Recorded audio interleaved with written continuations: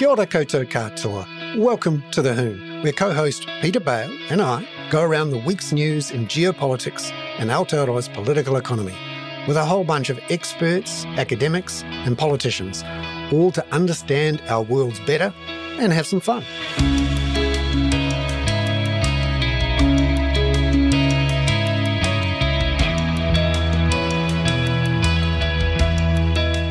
Tēnā koutou katoa, and welcome to the Hoon. I'm Bernard Hickey with Peter Bale from Hoon Bay. How are you, Peter? Bernard, I'm pretty good, thank you. I've got COVID, and so I'm just bloody desperate to see you and Simon and all our audiences, even if some of them do think I'm a prat sometimes, although they also say, just keep being a prat because we love it. But anyway, this is the most social thing I've done this week. My daughter and another person we both know has delivered me little food parcels from time to time. Oh, right. And so they've slipped it under the door and then run away, or more or less they've slipped under the door and run away. And I'm very grateful to them both. Otherwise, I might have gone completely round the bend.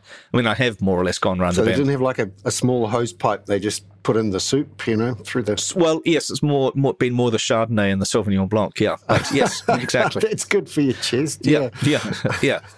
So, but I think I've been very grateful. And I was actually thinking, having avoided COVID completely over the last 3 years of being in New Zealand, really? Which is pretty amazing. I was both very grateful to Jacinda and also to Michael Baker and Ashley. And I was thinking that, my discipline about it has kind of eased off in the last couple of months, hence getting it now for the first time. But I still wrote to all the restaurants that I'd been to, everybody I'd seen in the last 10 days or so, because I just, I don't want other people getting this. So I'm still trying to be responsible. I'm trying to be a good boy, Bernard. Yeah, no, that's exactly right.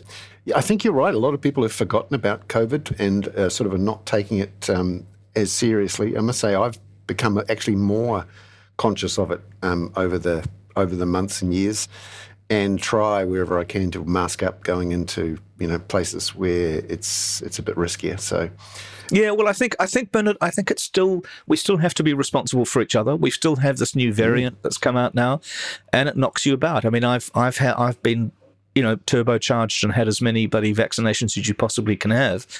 And I'm very grateful for that. But I also had pneumonia a few years ago when I was working at CNN and I was traveling a lot. I literally was that passenger in seat 1A, coughing and spluttering and communicating bad things to everybody. So, I don't want to be Typhoid Mary. No. So what are we doing today? Now, also, you have to, speaking of being ill, yes. You have to explain why we missed last week. And also, I think we do have to work out that if I'm your co-host, we have to work out a way that we can, you can flick it to me so that even those who think I'm a prat can still, tune in. Absolutely. Yes. It was one of those last-minute things. I'd been on a bus and got off the bus feeling very, very green about the gills and just really couldn't. You wouldn't have wanted me on a camera or... Are you a car sick person, Bernard? You don't strike me as a car sick person. Well, I've managed to avoid... It happened to be a bus on a very windy road, and when I was a kid, we did get car sick a lot. God. So it was me and my three brothers in the back seat of the Kingswood, and we used to go from a place called Galatea, so Eastern Bay of Plenty, across the old Napier Taupo Road, Jesus. In the 70s, and it was mostly gravel at that point, and it was very windy. It's not the very smooth path that it is now. Yeah. And so all four of us would get sick at various points along the trip. Good Lord, that's disgusting. That sounds absolutely ghastly. Slithering back and forth in the back seat of this vinyl-seated in your own vomit, like a bunch of sailors on the Endeavour. Yeah.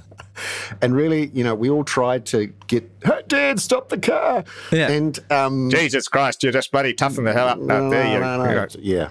So it was, often there was streaks down the side of the car. Oh, Jesus, Bernard. So TMI. Too much information. So was the reason that you were taking a bus, though, from Glenorchy to Queenstown was because you're too stingy to have taken the Kaka Learjet down there? Is that right? Yeah, I should have taken the Learjet. It would have been better. But no, it was a great weekend. I really enjoyed it and got to talk quite a bit about transitions, and actually there was a lot of discussion about security and AI, which was quite eye-opening. Oh, really? What were you speaking at, Bernard? Was this at your conference, or was it just personal conversations about security and AI? It was just personal conversations about geostrategic issues. It was fun. I really enjoyed it, and a bunch of people that I'd seen before, and it was great. So you weren't too sick to speak? No, so basically this was Friday night. By the time I got there wasn't much on, and then by Saturday morning I was fine. So it was good. Oh, good. So you didn't miss it. So, but we can apologise to all of our lovely listeners for. Yeah, sorry about that, guys. No, it's just because David Coombs and a couple of others said to me, in fact, Professor Patman said, what happened? Where were we? Yeah. And so it's very nice to be missed. Thank you very much. That's good. For Bernard to be missed. Yes. So today we've got quite a bit coming up on not just the climate, but international issues. Oh, tell them where you are, though, Bernard, too, more importantly. I'm in Singapore and enjoying it here. This is another one of these painfully carbon-emitting trips, which I'm going to try to reduce as much as I can. And just offset it by just walking around to my place for dinner when you get back. I think it's a lot more walking than that. This is the problem. And you can only plant so many trees. And this is something we're starting to come to grips with. And no doubt there'll be plenty of people on the call here wondering, enough with the flying. And I get it, actually. Speaking of whom, that's a very nice segue to Catherine. Yes, Hi, Catherine. Hello. Hi. Hello, Catherine. How are you?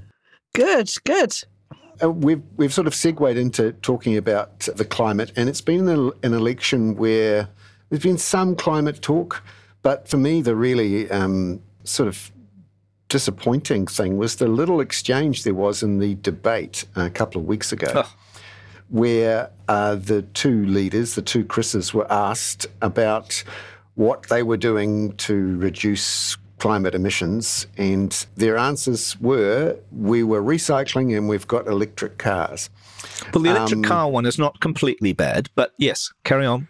Well, yeah, and do you think a New Zealand Prime Minister is going to say, Jesus Christ, we've decided to stop eating meat, and we're also eating only plant-based milk? Oh, Jesus Christ, I've just lost my catto.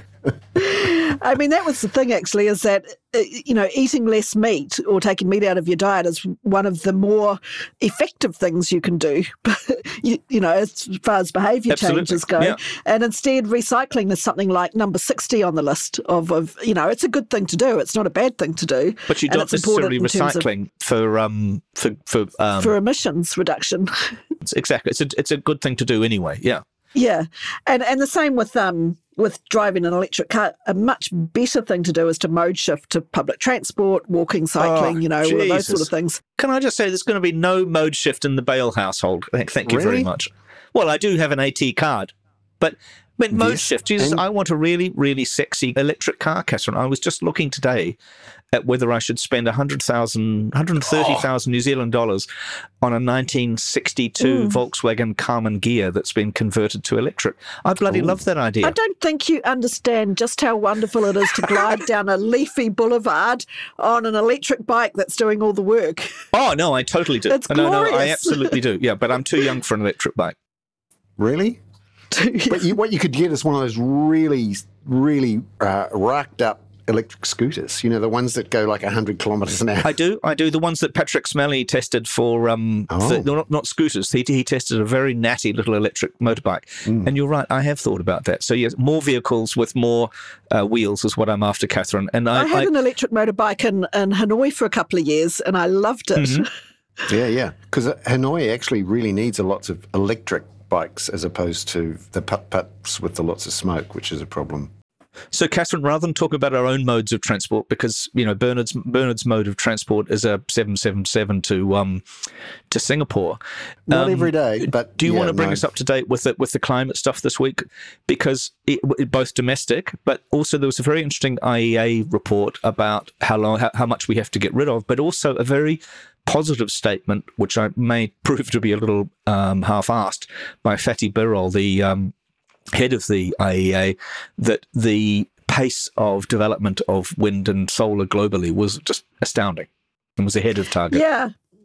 I had to laugh, actually, when I heard because in his statement he said that they felt that demand for fossil energy was going to peak before 2030 and the demand would come down after that. And I seriously have my doubts about that. At the moment, if you looked at total global energy, sources of energy, wind and solar account for something like 1.6%. Yeah. And this is after 30 years of a carbon transition going on. So even if you double or triple or quadruple that, that's still a hell of a long way to go. And also, it's also an important point to make, I think, is that if you're not decreasing fossil fuel usage at the same time as you're building renewable energy, then you're not actually helping the situation at all. In fact, you could be making it worse in terms of other planetary boundaries, because every time the energy supply goes up, material throughput goes up, GDP goes up, and you threaten other planetary boundaries. I do wonder about the IEA when it suggests that somehow demand for energy is going to plateau and then fall, but we know that GDP is globally rising, 2-3% per annum pretty much every year. They're essentially making the assumption that there's going to be a very rapid and large disconnect between GDP growth and energy use, which we haven't really seen ever, have we? They've actually recently they've put out some new pathways, and within only 1 year, they've had to remodel their assumptions because a lot of the things that are supposed to be happening, like carbon capture and storage and, hydrogen development, all these other things aren't happening at the pace that they anticipated. So they're having to change their lines. And some of the stuff that they have in their modelling, it's just like you get a line going along like this and then suddenly it just abruptly drops off. And you can see they've drawn a straight line from where we are to where we need to be and just kind of assumed a bunch of things can happen in between to get there. Not specific New Zealand questions, Catherine, but I noticed a couple of things this week. The US LNG industry is booming, as you probably know, for the export of LNG mostly to Europe to offset Russia, which is one of the reasons I always totally mistrusted Senator Cruz's objections to Nord Stream. But this LNG is from fracking in Texas, from the amazing Permian Basin. So that's going to go, absolutely gigantic. And then Rishi Sunak this week, or the UK government, announced the development of I think it's Rosebud, which is kind of ironic if it was Rosebank. Rosebank, yeah. The last Rosebud, of course, was the Citizen Kane. A Citizen Kane scooter, exactly, which is not entirely. We're not allowed digressions in this. I'm the one who does the digressions. Thank you, Catherine. But this is one of the largest developments in the North Sea since the North Sea was first discovered. There's virtually no gas; it's all oil. It's actually mainly Norwegians who are developing it, and they will get. I think it's $97 per $100, not £97 per $100 of investment back in tax from developing this oil field. I mean, and then you've got this other thing that Rishi Sunak's doing, which I think we're going to see in New Zealand, or to some extent we certainly have, which is this going back on various net zero commitments and this kind of friend of the car. And I can tell you, I think we're going to see friend of the car coming back in New Zealand. Yeah, I just think they've underestimated how hard some of these changes are actually going to be, how steep the curve is if you actually want to aim for net zero. And I don't think they've communicated that very clearly to their populations at all. No. A lot of the hardest changes, they push them out into the next electoral cycle, hoping that the hard stuff will be done by somebody else. Exactly. Yeah. And they also kind of build on these assumptions about people will be richer in the future, so they'll be able to afford to do more of the hard lifting, heavy lifting then. Yep. Or we'll have some new technology that will do it all for us and we won't have to make magical the effort. Thinking. Yeah, magical thinking. Yep. And as soon as the magical thinking kind of starts to enter into the phase where you actually need to deliver these things, I think they're going to push them back out. It's not going to be very fun to watch, not very edifying, and the long-term consequences, or even not even that long-term, quite short-term, are catastrophic. It's very interesting to me if I look at the UK, where I used to live, and I just think, which focus group are they listening to? Because somebody has told them that being the friend of the car owner is going to be the right thing. And I suspect it's a little bit like some of the things here. They're whispering in ears here too. Yeah, I did see a promotion or a description of a 6-wheel drive Ford Ranger that can be specially made today, and I was so close to ordering one just to piss everybody off. But it is It is really remarkable. The whole, Rishi Sunak's now talking about reducing councils' powers to impose 20 kilometre an hour speed zones, all of this kind of thing. And I can just see there's something we'll talk about this, I guess, when we get to New Zealand politics, but there's a lot of kind of eliding going on between various right-wing ideas, the climate and all sorts of things, and they're coming here as well, as within the bat of an eye. And then you get this happy, clappy kind of, it's all on track for green growth and we're going to do all of these things and build all this renewable energy and it's all going to be fine. And the gap is just between reality and what's actually happening, the mythical visions of the future is just turning into a crevasse. It's all telescoping in over the next year. In fact, this year really has been the year where not only has it gotten much warmer than we thought it was going to be, but the weather events have been more sort of dramatic and catastrophic.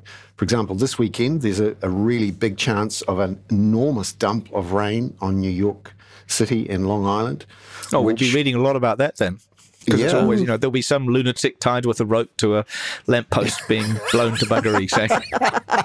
The Americans do that sort of weather. They do that very well. So well, don't they? Yep. And it really is the rubber hitting the road. You either you do something about it, or you have to acknowledge that you're not doing something about it. Yeah. So how do we bring it back to New Zealand, Bernard and Catherine? Because we do like to tour the horizon, but we've got an election going on. It seems to be heading very strongly towards various parties that support the motorists and support a huge amount of individualism. What can we do? What's the message for New Zealanders? I just wish somebody would be honest about what our real options are here, because, there's an enormous amount of disruption coming up for us no matter what we do. Either there's a lot of disruption from a very abrupt decarbonisation process, or there's a lot of disruption from actual climate change. And in fact, best case scenario, we get a lot of disruption from both, because the climate stuff is going to happen anyway. So, I just don't think they've been honest enough with people about what this really looks like and what the consequences are. And the consequences might not be just the physical ones, but also other forces pushing down on New Zealand that the politics can't control. So, for example, finance. So when you look at what's happening with insurers, just in the last couple of weeks, IAG, which is State, AMI and NZI Insurance, have announced they're pulling out of insuring the Category 3 properties and are looking to dramatically reprice the Category 2 properties. They're going through the country, street by street, gully by gully, floodplain by floodplain, and dramatically repricing. And what we've seen in other countries is the insurers have pulled out completely. Once the insurers really start talking to the banks here, and because of the importance of a property being bankable... the government will be the last line of resort, yeah.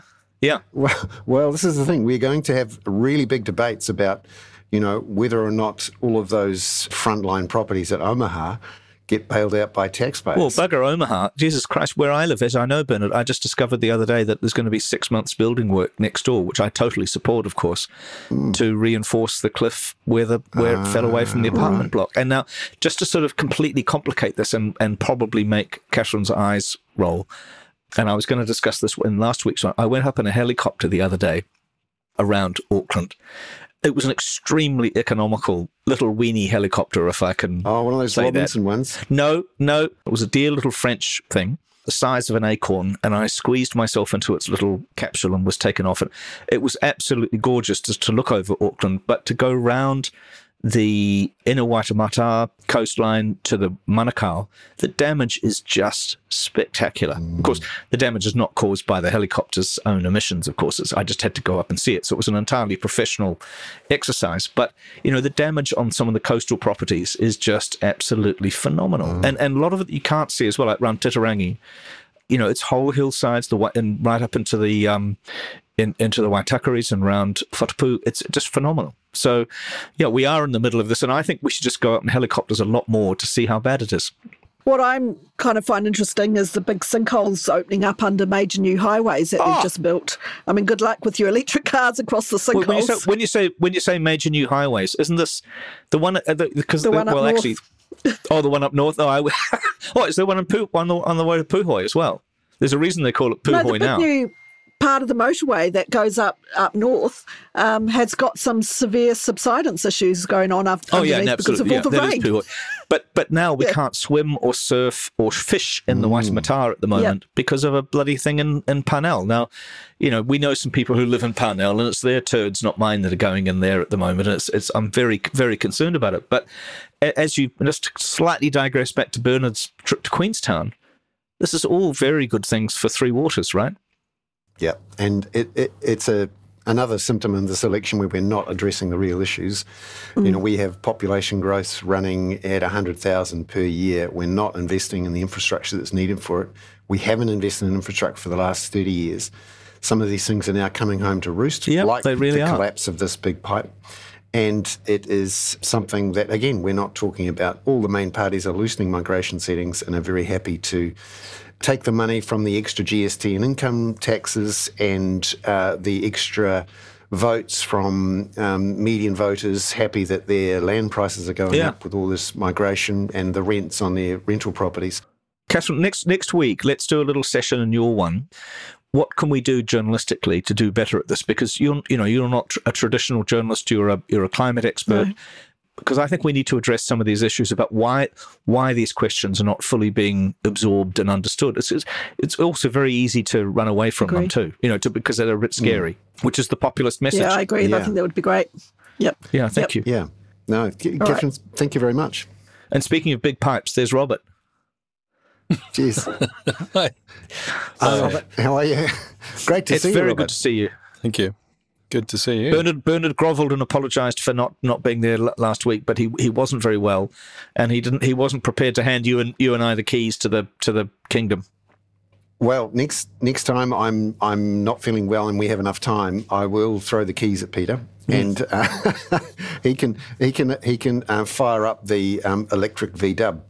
So, Robert, how are you? I mean, what's on your? I mean, I know what's on my international radar, and I sent you, I think, my thing this week. But what's on your international radar? What's causing it to go beep when you look across the spectrum? Well, I think it's some of the usual things and some of the things that we've discussed before. I think the US-China relationship's very interesting, and I think the Ukraine situation, there's conflicting versions of what's happening there. The Nagorno-Karabakh situation flared up this week. So, yeah, I'm also interested in the lack of foreign policy coverage in our election. Oh, God. So, all right, let's start with that and work backward. Not to turn this into the media show, but I had a little conversation with our lovely friend Patrick Smelly about this the other day on Twitter, because a young, quite well-known New Zealand journalist tweeted, essentially, why are we even asking the party leaders about foreign policy when they're both on the same page? And I thought, are they? I don't believe that Jerry Brownlee and Nana Mahuta are anywhere near on the same page. Well, they could be, but one way of testing that out is to ask them some decent questions. And one thing that really disappointed me, although it improved in the second leaders' debate, but the first leaders' debate on TVNZ, where they were both asked a question about what would New Zealand's position be if China invaded Taiwan. By definition, neither politician could answer that without causing an international incident. So, to me, that was very disappointing. A better question would have been to both leaders, what would be your number one foreign policy priority if you're elected? And I think a lot of Kiwis would have been interested in that, because there's a lot going on in the world. Some of us feel that New Zealand's not doing enough in terms of supporting Ukraine, for example. It'd be interesting to hear what the two leaders feel. And, of course, there's the AUKUS question. Yeah, Robert, I think we need an entirely new Substack or blog or, some sort of major commentator, possibly a journalist with some international experience, to just write regularly about and possibly interview professors from job for you. What a brilliant idea. But Robert, it is true. I mean, it is so bizarre that we are completely dependent on international affairs and international revenue and everything like that.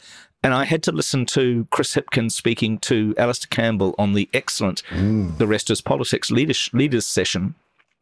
And Chris Hipkins came across as highly intelligent, thoughtful, the normal considerate sort of decent bloke from Lower Hutt, but he guaranteed he wasn't talking about bloody sausage rolls. He was talking about China and really important stuff.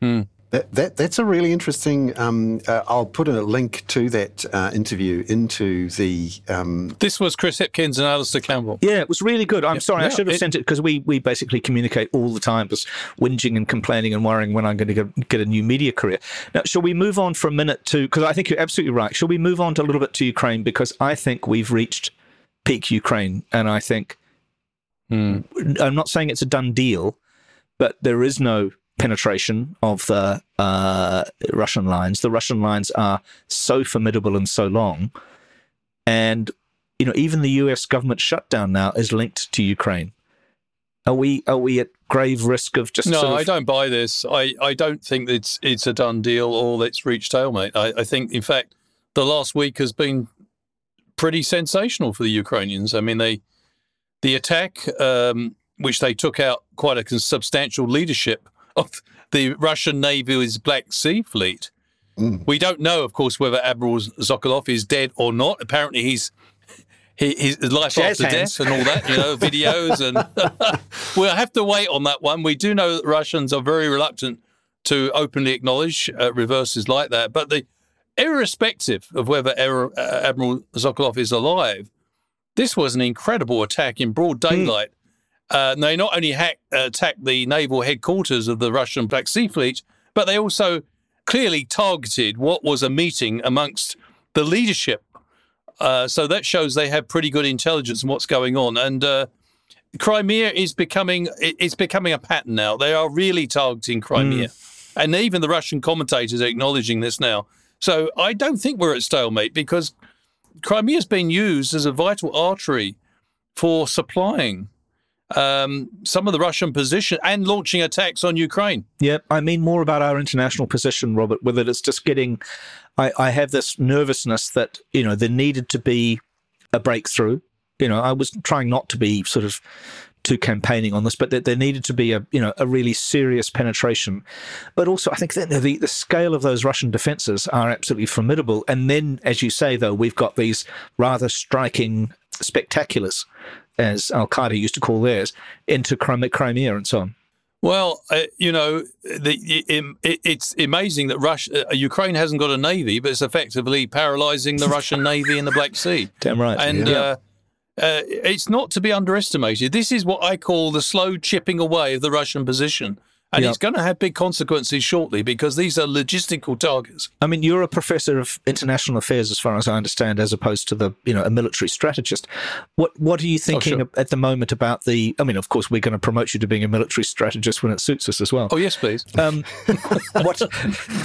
Jesus, I do the jokes here, all right? It's just, sorry. And no, it's all right. And I know my place. If only any of the three of us did know our places, we probably wouldn't be here. But Robert, what are you thinking about the international solidarity behind Ukraine? Well, I think it's reasonably secure in Europe, but it's fraying, with the exception of Hungary, of course. But they've always been in the Putin camp. But it's seriously fraying. I think the United States situation is making many countries like New Zealand and Australia nervous. I was in Canberra week before last, and it was very interesting talking to Australian military personnel and diplomatic personnel. And they were saying much what's being said in New Zealand, that the prospect of a Trump administration would probably be tantamount to ending American support for Ukraine. Yeah, And, exactly. It would. There are certainly some Republicans committed to Ukraine, but whether they would hold sway over someone like Mr. Trump's leadership, or even DeSantis, is questionable. Which I think we have to think that that's one of the reasons why Biden agreed to the ATACMS being sent, because he wants to get in and get as much as possible through now. Yeah, but right? he's measuring these things out. He needs to be a bit bolder, I think. And it's drip feeding. The F-16s are arriving in October or whatever, and it's all being doled out very carefully. And I know Mr. Biden, it may be for domestic political reasons and also international reasons, doesn't want to escalate too quickly. But the Russians have taken a bit of a hammering cumulatively in the last few months. That yes, their defences are holding reasonably well, but there's some telltale signs of fraying the Russian position. And I still think the Ukrainians have overall moved forward It's not as quickly as they would like, but I think this sort of operations we've discussed before had never been attempted before, and it's never been attempted certainly without an air force. Yeah, no, we're all watching. But, and also, Robert, just one small question, which is slightly obscure: the Slovakia elections could give us another Hungary. You know, there's a chap in Slovakia who was another EU country, very much an Orban kind of guy, billionaire, naughty chap. Looks like he's a populist, or is a populist. I'm sorry. What's I'm worried about. The whole European edifice as well. I know. And I think this will go on while Mr. Putin's in power. And, we've discussed this before, so I don't want to drone on about it, but the far right in Germany, they've been funded by Moscow for a long time. And everyone knows this. And, people say, oh, that's a conspiracy. Well, from Mr. Putin's point of view, if he can sow discord, whether it's in the United States or in Germany or anywhere else, it's a victory. He's not worried about the outcome.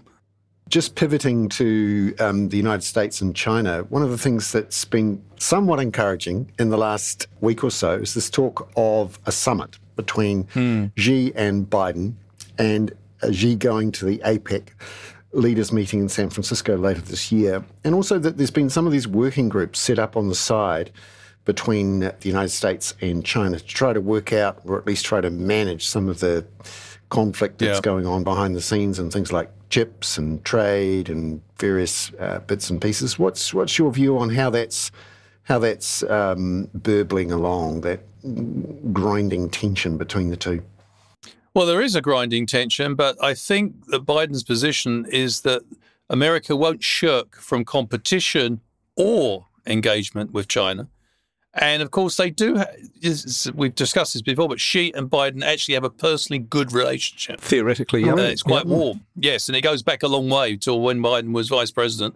And he cultivated quite a friendly relationship as vice president with the then new president of China in 2012. So the other thing is, I think we've discussed this again, another issue, the game of musical chairs that's going on in Mr. Xi's leadership, with the foreign minister going missing and then dismissed, the defense minister going missing, and presumably he's going to get the same outcome. I'm wondering if this is a way of Mr. Xi is signaling to the Americans, look, I was badly represented with regard to the Ukraine conflict. I know it's a catastrophe. Is this a way in which authoritarian leaders signal that they're kind of backing off? I don't know, but I think the other thing is, I think she's under pressure within the Central Committee of the ruling Communist Party in China, because the economy is the Chinese economy is not doing well. But we have to be careful, Robert, if God forbid that we should ever, talk about some things that we've talked about before. You've apologized, I think, now twice for talking about things that we've talked about before. I listen to about 8,000 podcasts a week, and if middle-aged men couldn't repeat themselves, when we know that most dinner time conversations would be gone, and so would most podcasts. Well, we do have a particular set of skills. Yes. I mean, middle-aged men. No, we do actually, get involved. Yeah, we recount these things. And on that note, to improve, we're not just a bunch of middle-aged men, but also that we do have a particular set of skills. I wanted to invite Josie Pagani into the... Jesus, she gets the star. It's like Dancing with the Bloody Stars when she comes on, isn't it? Absolutely. Yeah. It's great to see you, Josie. Actually, we should do that, Bernard. We should have... Robert's already said we need to do a live session, and I found just the right place quite near me to do it in. Oh, good. Yeah. Yeah, no, we definitely need to have... There needs to be a stadium.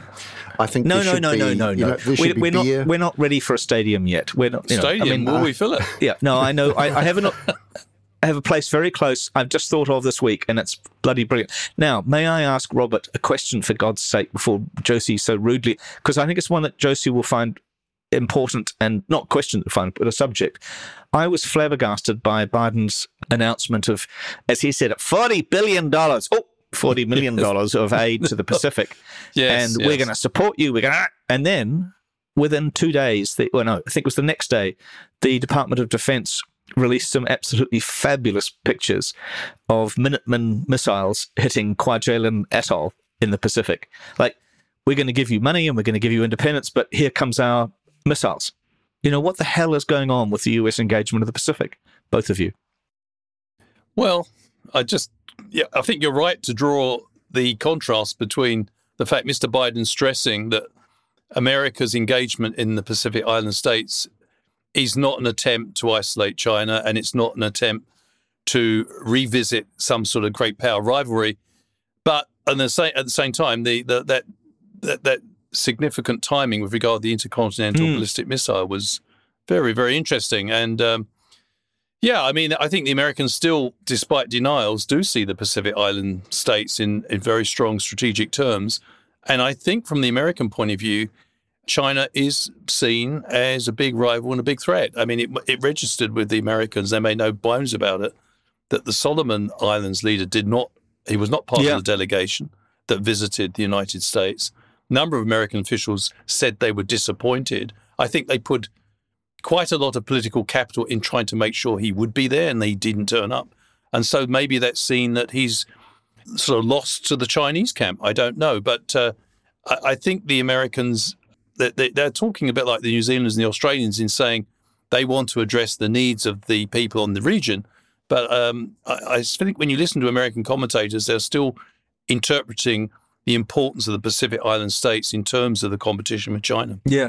Robert, you just said a minute ago that it was interesting that the Defense Department released those images then and had presumably also done the test a little earlier in September. What do you think the motivation was to do it then? Or was it just being a bit gormless or a bit unsubtle? I think it's clearly... I think it's an indication that the Americans are saying to the Chinese that we will compete with you in the region. I think that it's very difficult to put another spin on it, really, or another interpretation. Josie, what do you think, please?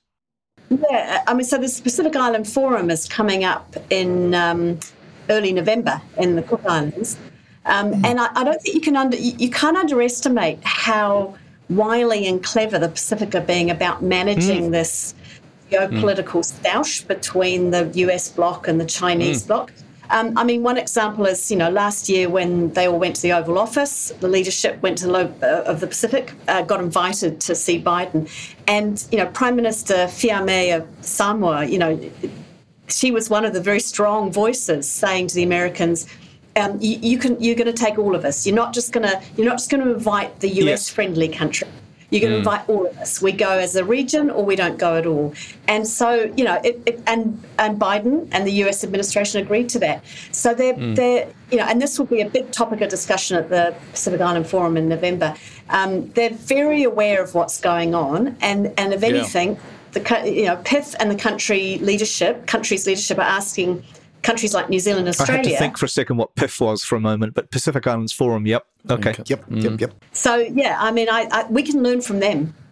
No, I absolutely agree with Josie. I think that's the key point, that the Pacific Island states leaders are determined not to buy in. In fact, they reject becoming pawns in a great power rivalry game between the US and China.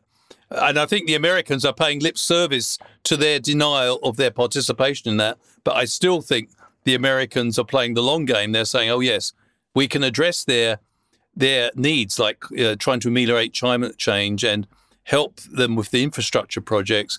But in the long run, that means they'll be favourably inclined to us. And why are they favourably inclined to us? Because it will help us see off the US competition, the China competition. Robert, did you hear I loved Prime Minister Rambuka of Fiji, his comment when he was here in New Zealand. He said, we've been here before. Remember the Second World War? The Pacific was a theatre of war, and we were in the middle of a great power rivalry. So, they're going, you don't need to teach us how to do this stuff. Perhaps you need to listen. Actually, that's a really interesting thing you say that, Josie, because I was really struck by several things. I'd love you to address this, because I'm sure you're the best person to address it unless the Professor of International Affairs wants to come in. Rambuka's rehabilitation as a world leader, or at least a regional leader, is pretty flabbergasting to me, since I covered the 1987 Fiji coups and played golf with him several times, or at least followed him round the golf course, interviewing him every morning for about 2 months. I can't remember which coup it was. But, he's I'm looking forward. Did he make you keep the score as well? Oh, I could probably go. Actually, I have got a Rambuka T-shirt somewhere.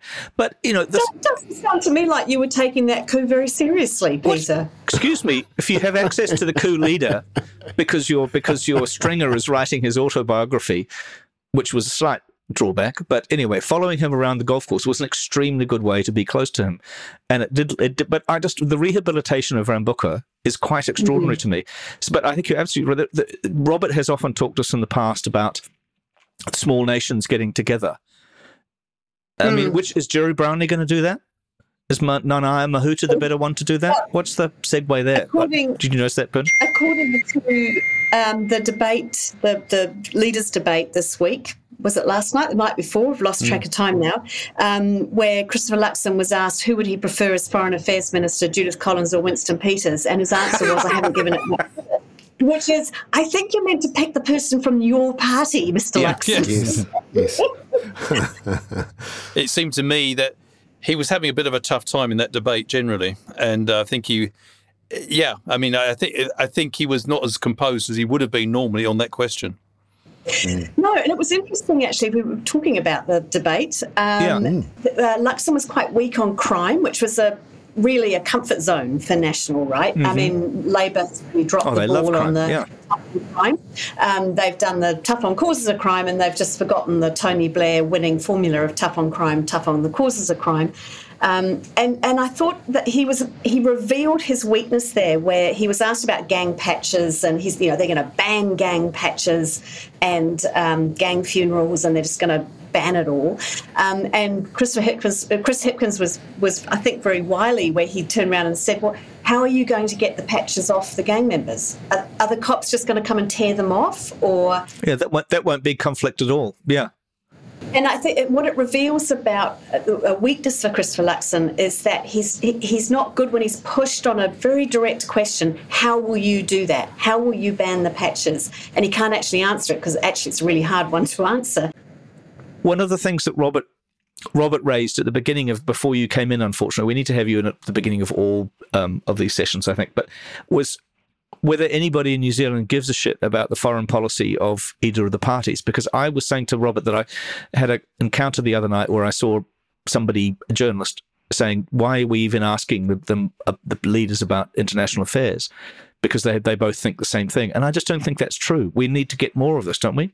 Can I just say that was one thing that really stood out to me, was the lack of detail and even interest. Like the energy levels in the studio just went vroom when they talked about defence and AUKUS and the China v US and so on, and whether we would be combat ready. Should we be combat ready? I'm sorry, but a leader of the country right now at this time in history, with hot wars happening, in the other hemisphere, and Taiwan sitting there, you should have an answer to that. You should have an answer about AUKUS. It should be clear. But, they were really, I think one of the things I noticed was that they were really focused on banning sugar and phones in schools. But when it came to, are we combat ready and what do we want to do with defence and what about AUKUS, they were completely pathetic, both of them. Do you think that too, Robert? I mean, effectively you do, because I think, but basically, Josie, Robert and I have agreed. I agree with what Josie's saying. I just was struck. I don't think our media are doing a good enough job, though, in pushing them on these issues, because New Zealand's critically dependent on what's called the International Rules-Based Order. We trade with over 100 countries in the world, and we probably more than most developed countries depend a lot on the international environment in which we carry out our activities. And I appreciate they responded in a low energy way to the questions asked, but I think it was incumbent on Paddy to really press them. I mean, these are big issues. Is New Zealand doing enough to support Ukraine, which has been invaded by a neighbouring authoritarian regime? We have a huge stake in that outcome, because make no mistake, if Putin keeps land as a result of that illegal invasion, that will have reverberations that hurt this country. And the other thing is that AUKUS, this is a potentially momentous decision for this country. I was saying to Bernard and Pete, I was in Australia recently, and one of the revelations for me was that the Australians are really getting serious reservations about being part of AUKUS, and this is not getting talked about very much. And they are really worried on two fronts. Firstly, the cost. The military now are having to cut back on their everyday exercises and routine activities to accommodate this huge payment of between 268 Australian billion and 368. And as one Australian observer put it, it's going to come in way above that. And the second point that's really worrying Australian commentators, not Australian commentators, but some people close to the action, policymakers, is the fact that it's very much a huge bet on linking Australia to America at a time when America may not have the Biden administration in place after 2024. Many Australians are as worried as New Zealanders are about the prospect of President Trump. I was just Googling because it turns out Paul Keating was right. You know, do you remember when Australia signed up for Walker Steel? And he was just hysterically amusing. He always is. I wish there was politicians like that now. I think he labelled it the worst deal in all of history, the worst international decision by a Labor government. Our bloke has to spend all the money. I mean, he was just scathing about it. And now, turns out he's... Josie, I'm going to do a small segue here because we have to talk about some New Zealand politics. But Robert, as usual, you're absolutely more than welcome to stay in, please. But Josie, Don't go. In fact, I'd love to because it's fascinating. Please do. The politics is great. Well, especially, I think what this country needs is a sort of four-way podcast of broadly thoughtful people, particularly Bernard, me, you two, that deals with these important issues, but also has a slight edge of fun with it. Josie, I was really struck listening to Winston Peters today, which I mean, also I hate the way we all call him Winston. Because I thought he was being racist. I thought he was, which is fantastic to have a Maori politician able to sort of say things that nobody else could possibly say is pretty extraordinary. But I was also reminded that if you talk to anybody at the foreign ministry, he was, since Norman Kirk, probably the best foreign minister from their point of view because he actually got foreign policy. He got money for them. Would it be so bad if he was our foreign minister again? It absolutely wouldn't. I was running Council for International Development then, and we met with him. We'd meet with him every month or so, a couple of months. He increased the aid budget. The thing I noticed about him working with him in that aid area was he'd arrive in a very hot Pacific country with his full pinstripe suit on, and I remember people think he's being a wide boy when he does that, and I remember he said to me, I do it because I'm showing respect for every leader in every country I visit, whether it's President Biden or whether it's the President Fiame of Samoa. I'm going to wear my pinstripe suit and show them the best respect. So he's absolutely loved in the Pacific. Yeah. He also doesn't sweat like Prince Andrew as well, but yeah. And I'd say he's probably almost more popular than Jacinda was at the beginning in the Pacific. Yeah. Robert, what do you think about the idea of I mean, I think he's angling for finance minister, of course, but of course he would accept. Do you think? Well, I think he was, but I think he's blotted his copybook since then. There was a secret deal between Labour and New Zealand First, which has never been revealed, which had a Russian clause. Mr. Peters wanted to resume the suspended free trade agreement. And he's certainly got a soft spot for populism. I mean, if you look at the reason I think he's blotted his copybook and why some international observers may not take him as seriously now as they did back in 2017 is because if you look at it, some of the comments he's made, the last election he had a lot of Brexiteers around him to try to get him over the 5%. I mean, and secondly, look at his campaign now. He's talking about taking the country back, which is by definition a non-deliverable promise. It's cynical politics. It's straight out the Trump playbook. It's exactly what Mr. Trump says. And I think that's really cynical. And I think it doesn't impress international observers. I get what you're saying, but I think that there's a difference between how Winston Peters campaigns and how he behaves when he's in government. And you're right about the Russian thing. Yeah, that's true. Someone who's being sanctioned by the Russians. And not only that, the Ministry of Foreign Affairs, the Russian Ministry of Foreign Affairs tweeted out a picture of me with a target on it. So, what? So I don't want a foreign minister who's going to be friendly to the Russians. Just saying. Well, this will widen our audience when we manage to, make sure that all the Russian hackers and the teams there are dialing into the Hoon to make sure they hear what you have to say. Yeah. Free speech, but not for bots. That's my mantra. Bernard, you wanted to move heavily into New Zealand politics. Well, I actually thank you so much, actually, both of you, though. I'm not closing this, but I'm so glad we've addressed the sort of domestic geopolitical, because it's so important, and I just don't see it being dealt with adequately here. So that was very interesting about the idea of Winston as foreign minister again, because one of the great things for both parties is that they get his votes, obviously, but they get to kick him overseas so he gets out of the way. And from and he actually does have a track record as a foreign minister who achieved things. And, we were all a little bit surprised when he did the Pacific pivot. Mm. Turned out he was right? Turned out he was very right. And actually, if you look at how New Zealand has changed its vibe on foreign affairs in the last 5 or 6 years, that Pacific pivot was prescient and certainly has helped us a bit in this process of contest between the United States and China. One quickie, though, Bernard, I'm not sure you're getting him out of the way by appointing him foreign minister, because I think we've had a bit of a tradition in this country of appointing foreign minister for domestic political reasons. The fact of the matter is the world sees exactly what's going on in New Zealand.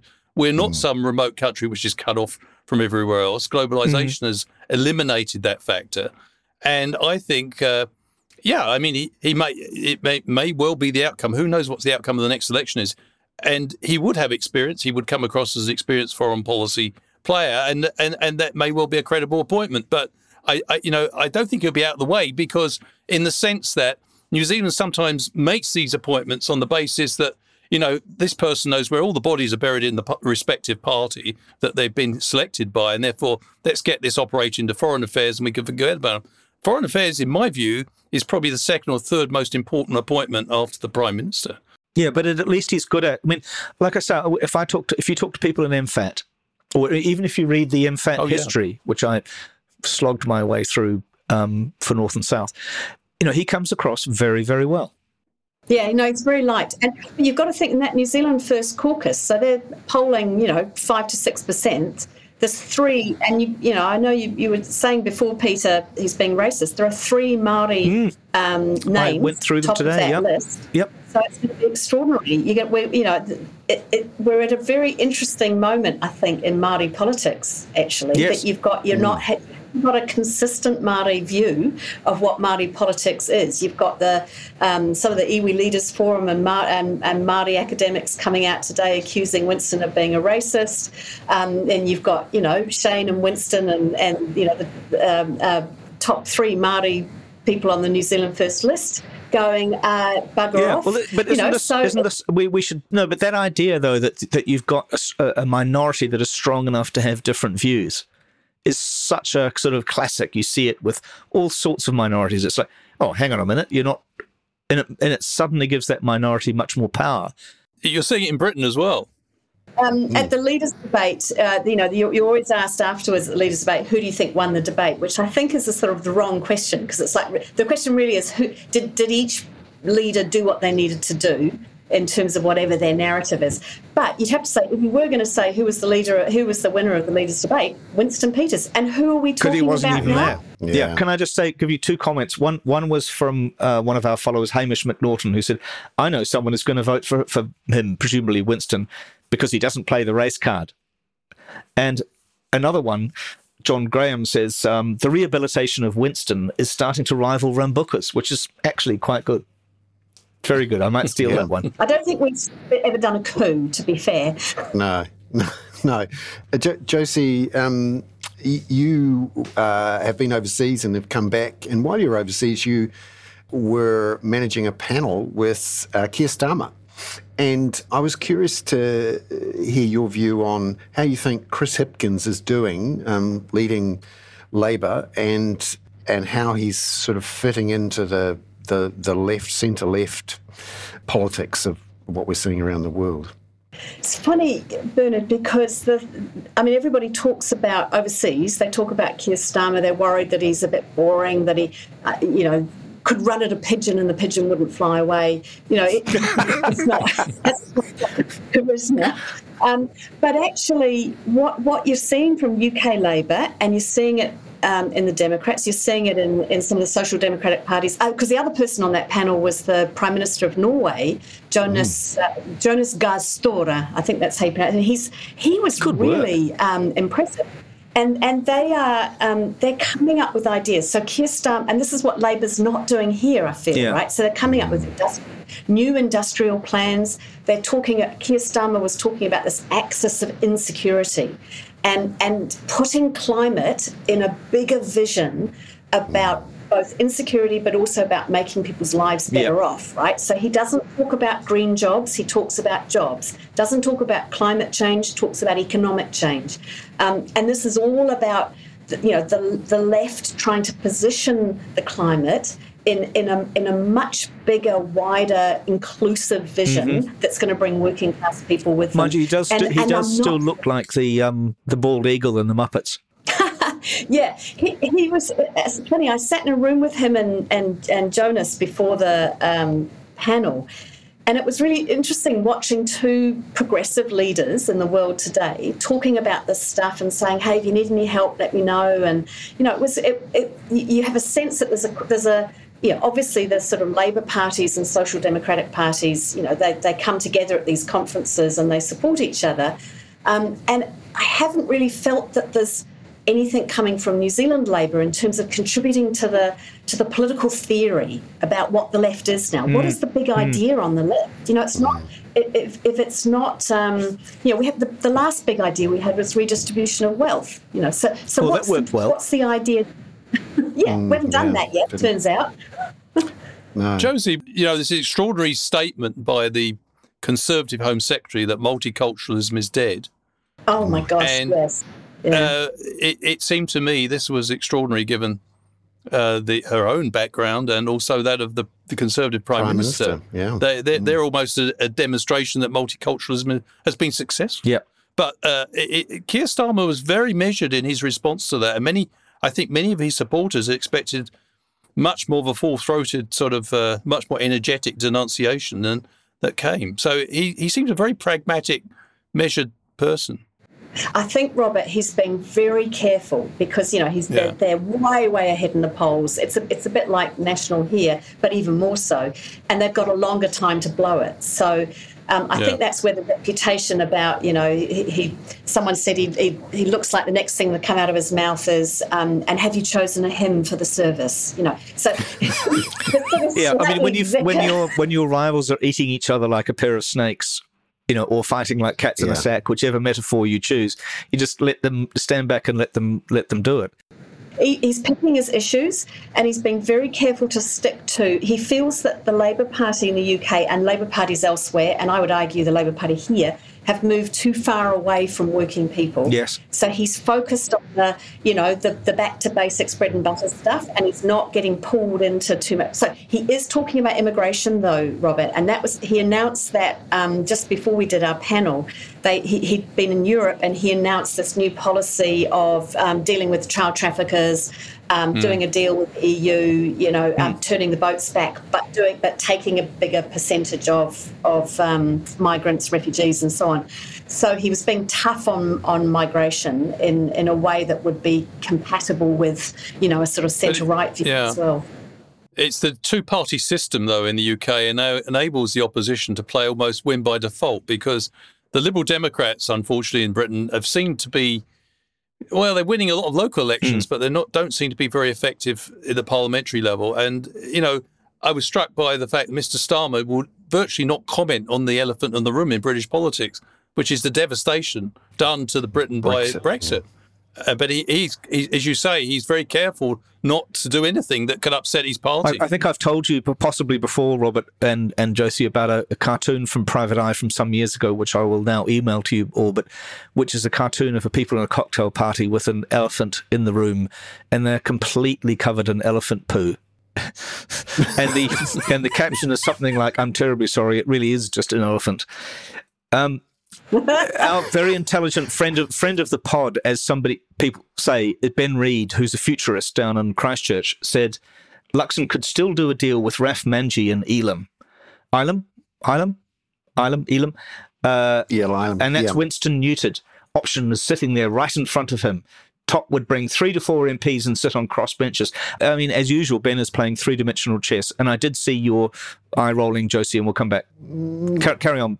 No. I actually think this is something that hasn't made any of the public discussion, and it's surprising that it hasn't, because Christopher Luxon has a particular problem in that he doesn't want to work with Winston, and Winston obviously doesn't want to work with Labor. So at the moment, he's going to have to do a deal with Winston, and it's the last thing he wants. He also wants some sort of leverage, and having another option, and that isn't Te Pāti Māori, would be pretty sensible. So the idea of a nod and a wink to the voters of Ireland, give me Top rather than Winston, I think there'd be quite a few voters in Ireland who'd be quite keen on that too. There was a poll that came out recently where everyone got very excited because it looked like Ralph Manji was ahead in Ireland, and then it turned out the poll wasn't quite what it said. So I think it's highly unlikely that he'll win. Almost impossible. And I think it's too late for National to give him a nod now to do the cup of tea. But I disagree, Bernard, in that I think for Luxon, I think he actually wants New Zealand First there, because even though he will not say this, but he wants to have some kind of pushback to ACT. And I think it gives him options, a bit like John Key, who did deals with everybody, Te Pāti Māori, or Māori Party as it was then, the Greens. Sorry. Nope. But it's very clever politics in MMP to be able to have options on either side of you, and I think that for New Zealand First and ACT, I think there is personal animosity there, but it suits them both to attack each other, because a strong New Zealand First brings out the ACT vote. A strong ACT, it brings out Labour voters going, right, I've better vote New Zealand First, so that there's a damper on the far right in this next government. So there's a bit of three-dimensional chess going on, but I think it suits them to have so New Zealand First intelligent. and ACT. Devils, cunning devils. But he can't be using this coalition of chaos line anymore. Exactly. Unless he brings in the gangs. Because I think we talked a few weeks ago, when he said that really awful thing about bringing the gangs into the coalition of chaos. It was like, it's going to be Te Pāti Māori, and it's going to be the Greens and the gangs. Yeah. It's going to be a coalition. And I just thought that was so naughty. And now, he's going to be bringing in all these rosters. Yeah, I think that's the downside, though, Josie, isn't it? It's a great point you made. It would give Christopher Luxon some leverage by playing one against the other, ACT and New Zealand First against each other. On the other hand, it may reduce his policies to a state of almost incoherence. And because, I think there's some deep differences there. It's not just personality. And ACT's got a pretty strong right of centre position, which New Zealand First seems to be quite resistant to in some areas. So, yeah. I don't know. I think they're fishing in the same pool a bit. That's been part of the problem, that they're both fishing for the sort of disenfranchised, anti-vax. They're flirting with it. They're not quite going there, and the anti, the sort of fears about co-governance. Yeah, but you're right, though, Robert. There is, New Zealand First is a little bit kind of old Labour in terms of its, it's got working class appeal. It talks about manufacturing, about bringing jobs back to the regions. That's all very lefty stuff. I think they want to they reopen the freezing works Petone, then they'll be set. Yeah, but I think they've actually got more in common than they have not. Which is interesting. But you also have to say the coalition of chaos is on the other side too, right? And I think in some ways, if I was National, I'd be going through that Green Party list, because Greens are doing really well, 14%. They're going to get a whole lot more people come. Who's on that? Who's going to come in that might be problematic for them? It is interesting, though. In the past, we've anticipated similar coalitions of chaos, and they haven't transpired. A lot of people thought that the Labour New Zealand First coalition wouldn't work between 2017 and 2020. Actually, it worked reasonably well. So maybe you're right. Maybe from Luxon's point of view, if he has to have a coalition with New Zealand First and ACT, they will all sober up once they're into power. We're all tigers out of office, but once you've got the responsibility of power, then that can act as a bit of an incentive not to rock the boat. So should we do the skateboard? Do you want to stay for the skateboarding dog? Yes, please. I think it's time for the skateboarding dog. The one that I thought was a good skateboarding dog this week was the Speaker of the Canadian Parliament calling out a Ukrainian war hero and getting applause from the entire Parliament before he realised that it was he had in fact been a Nazi. And I just thought, it was just one of those things where you thought, what the fuck are you thinking? Who was on your staff that didn't look up this guy and realise that, because the convergence of these issues are just so complicated. If only we had professors of international history and extremely skilled experts in international affairs to guide us in these things. We could have saved this problem, if only Justin Trudeau had given us a call and dialed into the Hoon. Well, this is what I think. Christia Freeland, our old colleague at the FT, Bernard, Deputy Prime Minister and herself, a Ukrainian Jewish person. Yeah, she's an amazing person. Not the nicest person to work for, but I respect her immensely. But she must have just about had a fucking coronary with that. And also Trudeau, who was there, who I have to say, he does have this slightly Ken doll persona. I mean, he's he's a good-looking guy, and he's wearing tight jeans and a big buckled belt, and he sort of stands with his legs apart and gives a good speech, and you're thinking, this is very Casa Doja, Ken doll. I did notice a picture of him with Modi the other day, where he seems to be wearing kind of novelty socks, and I just thought they were in the same. They were in the same room. No, it was during the G20 before he came back and shat on Modi from. We should do an entire. That is the story. Let me do my tsunami of name dropping from this Montreal conference, because I went out to dinner with a bunch of people in Santa Marin. Took career advice from David Miliband, and hung out with Tony Blair Steady and Obama. So, don't you think, though, that David Miliband runs an organisation called the International Crisis Group, I think it's called, which makes it, he sounds to me as though he works for the Thunderbirds. Yeah, no, International Rescue. International Rescue. And he works looks for the Thunderbirds. He's not as wooden as his brother, but yeah. All right. No. Oh, no, he's great. I'm very fond of David Miliband. I think he's great, On that note, where we're thinking about Thunderbirds, I go. We shall go. It's been wonderful to see you all. Thank you so much. I'm back. I'm not throwing up, and we will be back again next Friday. Ka kite ona, everyone. Thank you for not throwing up on the podcast. Bye. Thank you. Bye. Thank you. Bye-bye. Bye. Bye.